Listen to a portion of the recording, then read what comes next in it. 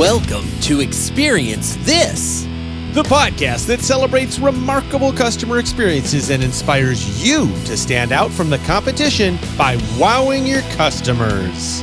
Each episode, we bring you a healthy dose of inspiring stories, funny interactions, and practical takeaways.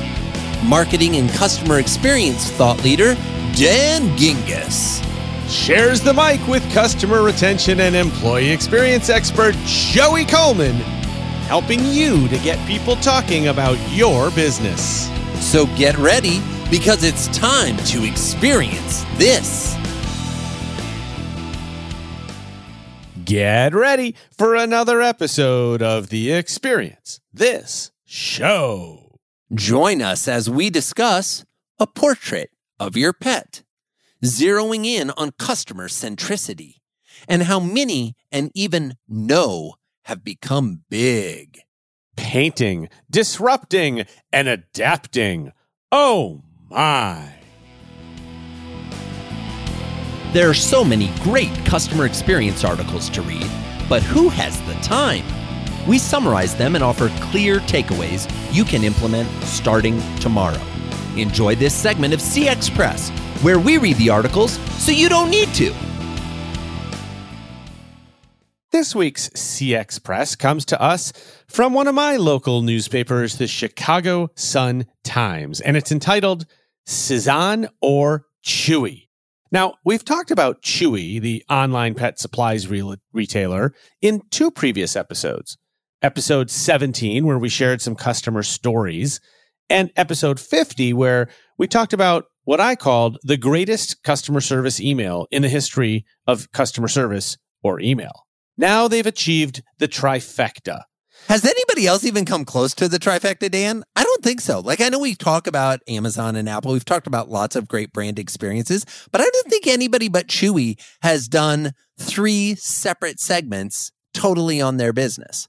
I think it is possible this is a first. I'd have to go back and look in the archive. Whoa, I'm feeling excited. This is groundbreaking stuff here. Well, Chewy was in the news again just after New Year's with this story. And I know you're a pretty big art fan, Joey, but can you even imagine how a famed artist like Paul Cezanne gets compared to a pet supplies company? I cannot. Definitely familiar with Cezanne's work and a fan of Cezanne's work, but Cezanne plus Chewy, I'm confused. Well, it turns out that Chewy sends out more than 1,000 hand-painted portraits of its customers' pets every week, just as a surprise to say thank you. Now, not surprisingly, the pictures have become social media gold, as many of the lucky recipients post them online for their friends and followers to fawn over. And one customer even told the Sun-Times, quote, "I just want to buy everything from them. They're a big company. I was shocked that they did something so personal." Oh, I love it. I love this story. I love this behavior by Chewy. I love the personalization. But most importantly, I want to go back to that quote from the article. I just want to buy everything from them. They're a big company. I was shocked they did something so personal. There's 2 pieces of this puzzle, friends. If you create remarkable customer experiences, your customers will want to do business with you again and again and again and again. And the bigger you are, the less they expect something personal. Or if you're in an industry that is not notoriously known for personal interactions and you do something personal, it is going to shock and awe them. This is definitely, while I get that not everybody who's listening is going to start sending, hand-painted portraits of their customers' pets to them, there is a variation on this theme in every listener's business. Well, and I would go so far as to say that being big is not an excuse for not trying this. Oh, totally. Right. Totally. And so, look, they don't send it to every customer, and that's okay. They're sending it to a lot of customers, but just because they're big doesn't mean that they can't make something like this happen and operationalize it and scale it. And now they're a little bit secretive about how they select which pets they feature. You can't purchase the portraits. Even if you ask really nicely to customer service, they'll say no. The article says that Chewy works with hundreds of artists around the country who create them based on customer photographs. So obviously there's some process in which customers have to send or upload a photograph of their pet. But this is also a great way, by the way, to, give back for them to, for lack of a better way of putting it, for Chewy to support some local artists as well. I mean, hundreds of local artists, it sounds like. Absolutely, for sure. And one of the most interesting parts for me of this article was there was a big discussion about how well Chewy is doing as a company. And let me just give you some stats. The company's become the number 2 in the pet supplies industry with a 34% market share. Now, Amazon is first at 50%. And it's benefited from 2 different pandemic trends. The first is that people are staying home and not venturing out to big box retailers, and people are adopting new pets at a record pace. In fact, Chewy added 5 million new customers in 2020, and its stock price tripled. So anybody that asks you, does customer experience pay off? Is there an ROI to customer experience? Here's perhaps the only company that we featured on 3 different segments on a customer experience show, and look at how well their business is doing. So this stuff works. Now, is it cheap? No. They're paying artists. They're shipping out these portraits. It's some money. There's no question they're investing in this. But look what happens. These customers get the portraits. They feel so great about Chewy. They want to go share it with their friends and followers on social media, which of course is basically doing Chewy's marketing for the company, right? So this is marketing dollars that is much better spent, in my opinion, than buying a Facebook ad or sending out yet another email campaign. Absolutely. And Dan, I guarantee that the folks at Chewy that are responsible for coordinating these paintings are having fun too. Like, talk about a fantastically unexpected moment of surprise and delight for the customer. But I would imagine, getting the art back from the artist and seeing the paintings and seeing the photographs of those and knowing when the customer receives them, how happy they're going to be, and then seeing the posts on social media. This kind of gets back into that whole thing we talked about in our last episode, this idea of your culture being part of the customer experience. They create better experiences for the customers, which by default create better experiences for the employees. And these things have a tendency to feed and fulfill each other. And another thing I would add here is I know some listeners are saying, okay, that's great, but Chewy is a pet supplies company, so of course they're going to do portraits of their pets. But I think almost every company has an opportunity to do something personalized for their customers. So let's say that you're a B2B software company, right? Couldn't be any farther away from a retail pet supplies company. But you know what's been happening over the last year? You've been on more Zoom calls with people. And you know what's been happening during those Zoom calls? People's pets come into the picture. Their dogs, their cats, they're all over the place. So you actually know that your clients have pets.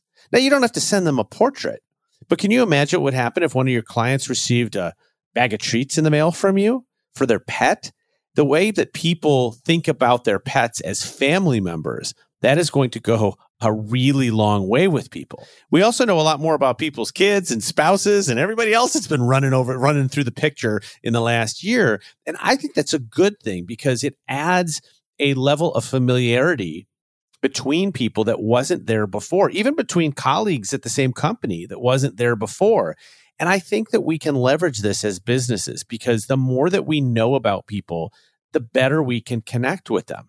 I just had a call the other day with somebody where I was doing sort of them the favor, right? They called on me for some advice and help, and I met with them for half an hour. And the next thing I knew, I got a package in the mail from Amazon, and it was a T-shirt that had a pinball machine on it that said Pinball Wizard. Oh, nice. Right to Dan's heart, ladies and gentlemen. Right there, right? He knew that that's something that I loved. We didn't even talk about pinball. Chicago Cubs, Pinball Wizard, pinball games, board games, and I don't know, imperfect produce. Those are like, I think, the 4 high listing loves of Dan Gingiss, ladies and gentlemen. Yes. And what I thought was great was that we didn't even talk about it. You know, he saw that somewhere online. He learned that about me. It's in one of my bios or whatever. And man, I mean, how much better is that than just sending something random or not sending anything at all, or sending something with your logo on it. I mean, at the end of the day, friends, this far into the pandemic, if you aren't creating personal connections with the people that you are literally seeing into their homes, again, whether that's your clients, your customers, your colleagues, your coworkers, you're missing a huge opportunity. And if you don't want to go so far as to order them a gift or a present, what about just asking them a question? Being on the Zoom call with them and saying, hey, that looks like a really interesting piece of art behind you. What is that? Or where did you get that? Or, hey, is that a photograph I see on your desk? Who's in the photograph? Or was that a streaker that just ran by? Oh, that was your 3-year-old? Oh, well, do we need to end the call? There's any number of ways that we can engage in a personal way to bring a little more humanity back to our discussions. One of the things I've been spending a lot of time thinking about over the course of the last year, and is going to be a subject of a future book, is this idea that we talk about customer experience and we talk about employee experience. But at the end of the day, isn't it really all just human experience? And the more we lean into the human experience, I think the better interactions, the better reactions, the better situations, the better scenarios we'll be able to create, not only for the people we interact with, but for ourselves as well. We're excited to give you an overview of an important book you should know about, as well as share some of our favorite passages as part of our next book report. Today's book report is The Zero-In Formula, the definitive guide to building a disruptive and sustainable business through customer-centric innovation, by author Dennis Gielen. The book is brand new, just released in 2021, and starts with an important question. Can a business be disruption-proof? A pandemic reveals the answers.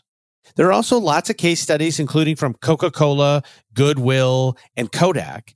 And it also contains a self-assessment tool that helps companies rate their effectiveness when it comes to customer-centric and innovative strategies, tools, and practices.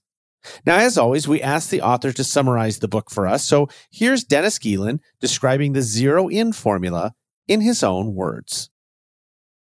The Zero-In Formula was written specifically for business owners and leaders. Whether you're looking to start a new company or you've been in business for several years, I believe that all organizations, large or small, in all industries, face two major challenges that eventually decide their long-term fate. And that's the problem of indifference. So why is that two challenges? Because the indifference can either be external, your customers, or internal, your team members. You end up with indifferent customers when there's no compelling reason to purchase your product or service rather than your competitors. Internally, many businesses end up with indifferent employees who are complacent because they're just not passionate about coming to work each day. The company has no compelling purpose or direction, or the culture is either too rigid or too stale. The Zero-In Formula is a guidebook to help leaders win the battle against indifference by laying out a framework for a customer-centric and innovative company. When your business is truly customer-centric, you are intentional about having proper strategies and tools in place to know your customers and building your company around serving them and giving them the ultimate customer experience. An innovative organization is one where new ideas for products and services and experiences and processes that better serve your customers don't happen by accident. Innovative companies understand the principles and practices required to cultivate a culture of collaborative teamwork focused on finding new and better ways of doing things. The book is full of tools, templates, and strategies that any leader can apply to their own business or team. And it's chock full of examples and stories from businesses and leaders around the globe that's going to help the reader relate and resonate. My consulting practice is called Zero-In, and this book unveils the formula that I use when working with my business clients, allowing you to harness these proven tactics in your company to become as customer-centric and innovative as possible and set your business up for long-term success. I think the call out about indifference emerging from both external and internal forces is spot on. We know that happy employees equal happy customers, but the word indifference is so powerful because that's when people decide to leave a company, when they don't care. You know, it's interesting. I remember in school being asked the question, like in, junior high, what is the opposite of love? And a lot of kids in the class thought, myself included at first, that the opposite of love was hate. When the reality is the opposite of love is indifference. It's that you actually don't care at all. And I think that is so true. And so often people are, worried about who the haters are, as our friend Jay Baer would say, when the reality is we need to pay more attention to things we're doing that are creating moments of indifference. On every book report, we love having the author pick their favorite passage as well. And so enjoy while Dennis reads his favorite section from the book. The story of Greg Mead, Chris Mead, Mike Del Papa, and their company CrossNet is one of just over 627,000 new businesses starting up in the U.S. each year. New technologies, new ways of communicating, connecting, and selling means more products, more services, and more business models to meet newfound needs. It's easier now to start up a business than in any era in the past. The internet provides access to the tools and resources you need to understand how to start up a business at your fingertips.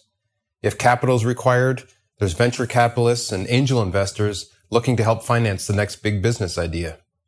Stats for the U.S. show that there are over 30 million small businesses in the country alone, making up 99.9% of all U.S. businesses. Starting a company is easy, but just starting is not the goal. Studies show 20% of new businesses fail during the first 2 years, 45% fail in the first 5 years, and 65% in the first 10 years. Only 25% of businesses survive 15 years or more. Why? What mistakes are businesses making?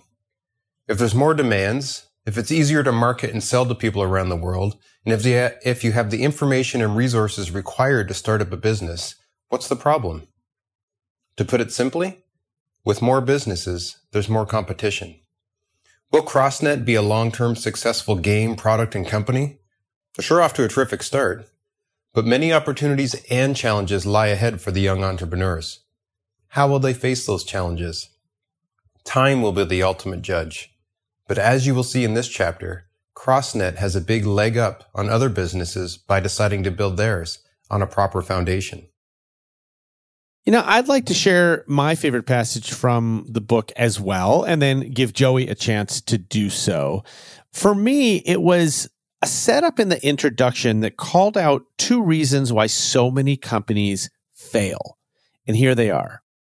1, they lose sight of the purpose behind why they started. After some success, the focus turns to maximizing quarterly revenues, finding efficiencies, for standardizing their processes. They are no longer the customer-centric and innovative company that they were in the beginning. 2, they are not flexible and adaptable to handle major challenges that come their way. An economic downturn, a new player in the industry, a change in customer habits will disrupt their business model. They're too rigid or stubborn to adapt, and customers end up leaving. Oh, if there's anything that the last year has taught, hopefully every business on the planet, is the importance of adaptability. Friends, I can't imagine that your business today has the exact same service offerings and exact same product offerings delivered in the same way that it did a year ago. And it's so funny because pre-pandemic, I think this concept of adapting was something that was, regularly thrown around. Well, either adapt or become extinct. And, it was kind of a trope that was used in a lot of different business books and business discussions. But I think every business has had to do that and has realized that we probably weren't as flexible as we had believed that we were. My favorite quote is as follows. If, after collecting data, surveying, and talking to your customers, you are still not able to understand the emotions they feel and subsequently empathize with them, I highly suggest you put yourself in their shoes. There's credence to the old saying, do not judge a man until you walk a mile in his shoes, and do unto others as you would have them do unto you. Ultimately, if you are able to know exactly what your customers are feeling that cause them to want or need your products or services, how it makes them feel when your product or services provide the value they need, how it feels when your products or services do not provide the value they require, then you are now set up to do something about it and serve them the way you would want to be served. The best way to understand how your customers feel is to experience and feel the same things yourself. You know, I'm so glad you selected that passage, Joey, because I'm often asked, what's one tip that you can give to companies if they need to start thinking about customer experience or to really change how they're doing things? And my tip is always become a customer of your own company.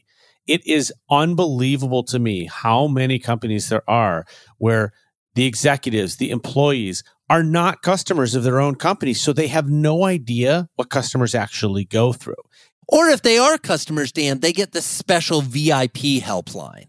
Right. Exactly. They don't have to call into the main call center. They get to, have a private, immediately picked up solution to all of their tech problems. Yeah, they've got the bat phone on their desk. Exactly, right? exactly. And so that's not understanding how customers experience you either. And I'll tell you, another thing is, if you sit through call listening in a contact center, you'll be amazed when you hear the customer's own voice talk about doing business with you. It is eye-opening, it's humbling, and you'll learn what you're doing well and what you're not.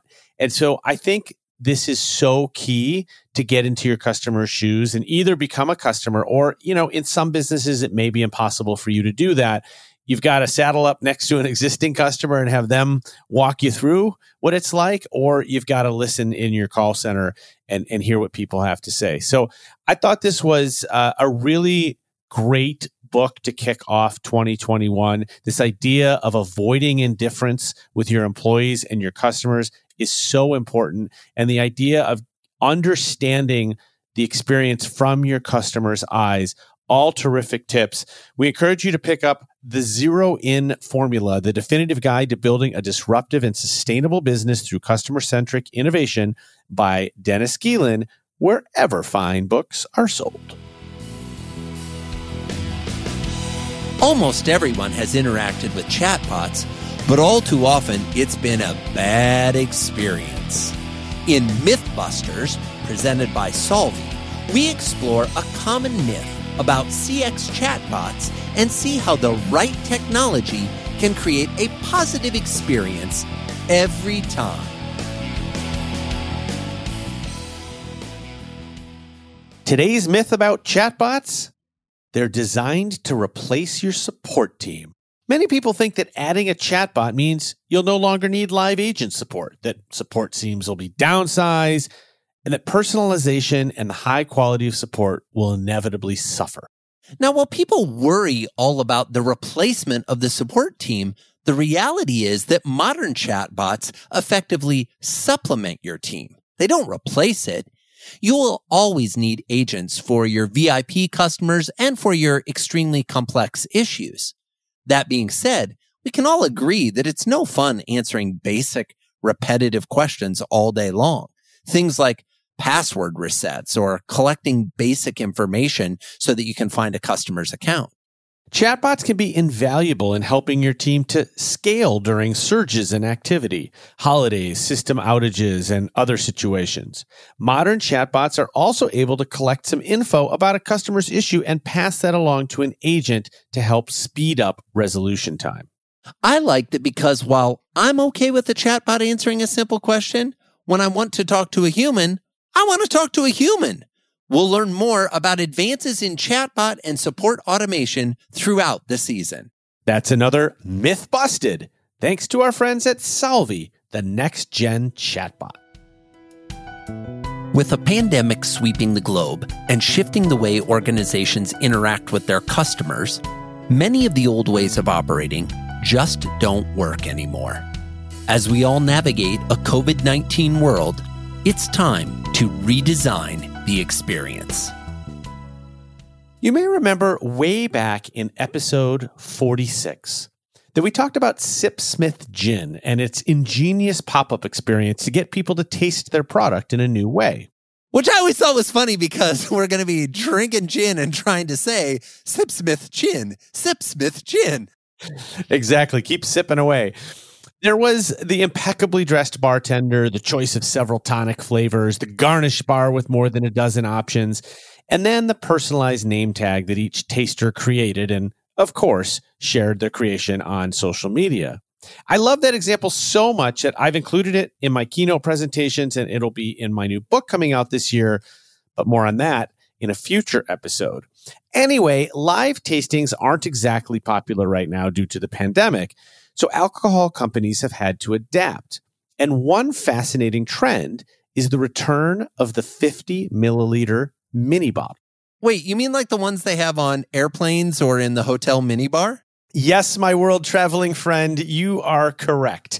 And don't worry, I know that you don't drink alcohol, but there is something for you in this segment too, if you will just bear with me. All right, I'll hang in there. Many craft distillers have started producing more mini bottles due to tasting room closures and canceled events. As Scott Harris, co-founder of Catoctin Creek Distilling Company, told Whiskey Advocate magazine, quote, store tastings have stopped completely nationwide, and without tastings, there is no easy way to get customers to try our products before committing to a larger 750 milliliter purchase, unquote. Not surprisingly, Whiskey Advocate focused on whiskey examples of the trend, and they range from a $2 Bushmills Red Bush Irish whiskey to a $20 Johnnie Walker Blue Label. Even coveted single malts have gotten into the game, and one distiller, Compass Box, saw success packaging 4 different mini bottles into a set, essentially a tasting in a box. This is a trend that is likely to continue because it gives people the ability to try before they buy at a much lower cost, and importantly, just as Sipsmith figured out, in a way that they would more typically consume the drink versus a plastic cup shot in the grocery store. You know, I really like this idea, Dan, because not only does it give you a little bit of a sampler, but it's a much better experience for the brand, right? Those little bottles, they're kind of fun. And, you know, I know from our mutual friend, Rohit Bhargava, there's actually a mini liquor bottle museum in Scandinavia. Like, these are fun little design pieces. And I like the idea that they're pivoting and they're adapting to this new world they're in and creating something that, you know, consumers will get a chance to try it, you know, before they buy it or make a smaller investment to try it. But I got to admit, I'm a little curious. I mean, while this is interesting, you had mentioned there was a specific part of the story that you said I'd be excited about.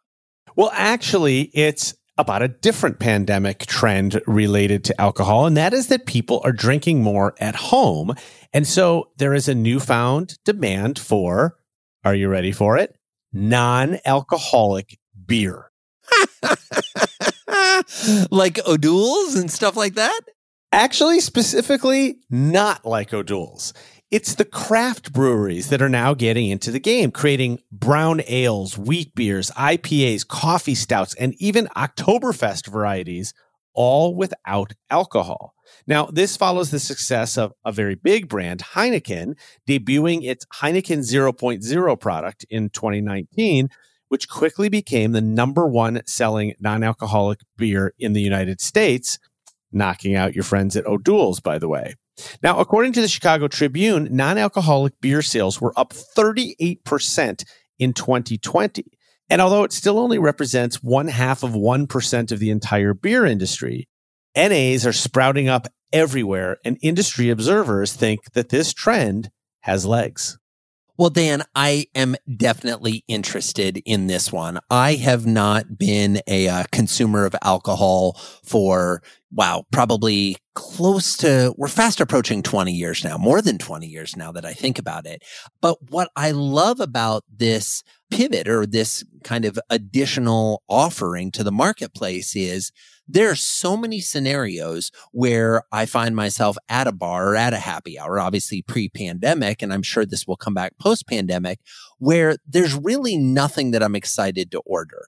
As our listeners know, I'm a root beer fan. If there's a root beer, I'm feeling good. If there isn't a root beer, my default is usually a 7-Up or Sprite and Grenadine, which is affectionately known in most circles as a Shirley Temple, but it sounds more manly when I order it as a 7-Up Grenadine. A kitty cocktail. Yeah. Kitty cocktail. So I like the idea of being able to have different options that, maybe give more of a beer vibe, or more importantly, kind of a beer look, because I know that's important for some people when they're out networking. They want to have a look as if they're drinking a beer along with it. So I think this is an interesting trend, to say the least. Well, and also, I mean, you're not the only person I know who doesn't drink or who has stopped drinking alcohol. And there is often this residual desire for the taste of it without the effect of the alcohol. And I think that what's long been the case is that NA beers have been a somewhat poor substitute, that it just doesn't, it doesn't have the bite, or it doesn't have the flavor or whatever. And when I started reading this list of like brown ales and coffee stouts and stuff like that, I think that sounds terrific. And even as a person who is fine having a beer with alcohol in it, I would be more inclined in certain situations to order the non-alcoholic variety, because now I've got something to choose from that actually, is interesting. Well, and you buy into the marketing, right? And the branding. And I'm not saying that is a bad thing, right? Why do most people choose the products or the services they choose? There's a heavy influence of branding. And I agree with you. It sounds a lot better to get, a wheat beer or a coffee stout than what I often heard talked about in the bars. I didn't say this, but, an O'Don'ts as opposed to an O'Doul's, right? And so I think there's certainly space in the market for these type of offerings. Yeah. And I think, again, the summary here is within the span of a week or so, I saw 2 articles about these 2 different trends in 2 different publications. And, the miniature bottle thing is really interesting because companies are having trouble getting people to taste. And when you buy a 750 milliliter bottle, you're usually forking out, $30, $40, $50, $70, $90. And so people want to taste it before they buy it, which makes sense. And they don't have an avenue to do that. With the non-alcoholic beer piece, you have other parts of the pandemic that have affected this trend. People are drinking more at home and they're realizing, hey, I probably should cut back. And also, people are looking for different things. And this gives a new choice, if you will, to somebody who maybe wants a non-alcoholic option and doesn't have to succumb to the Shirley Temple or the orange juice or whatever it's going to be. So I thought both of these were really interesting trends that have appeared because of the pandemic, but trends that demonstrate that pandemic era pivots may just create the next big thing. And even if not, are probably here to stay.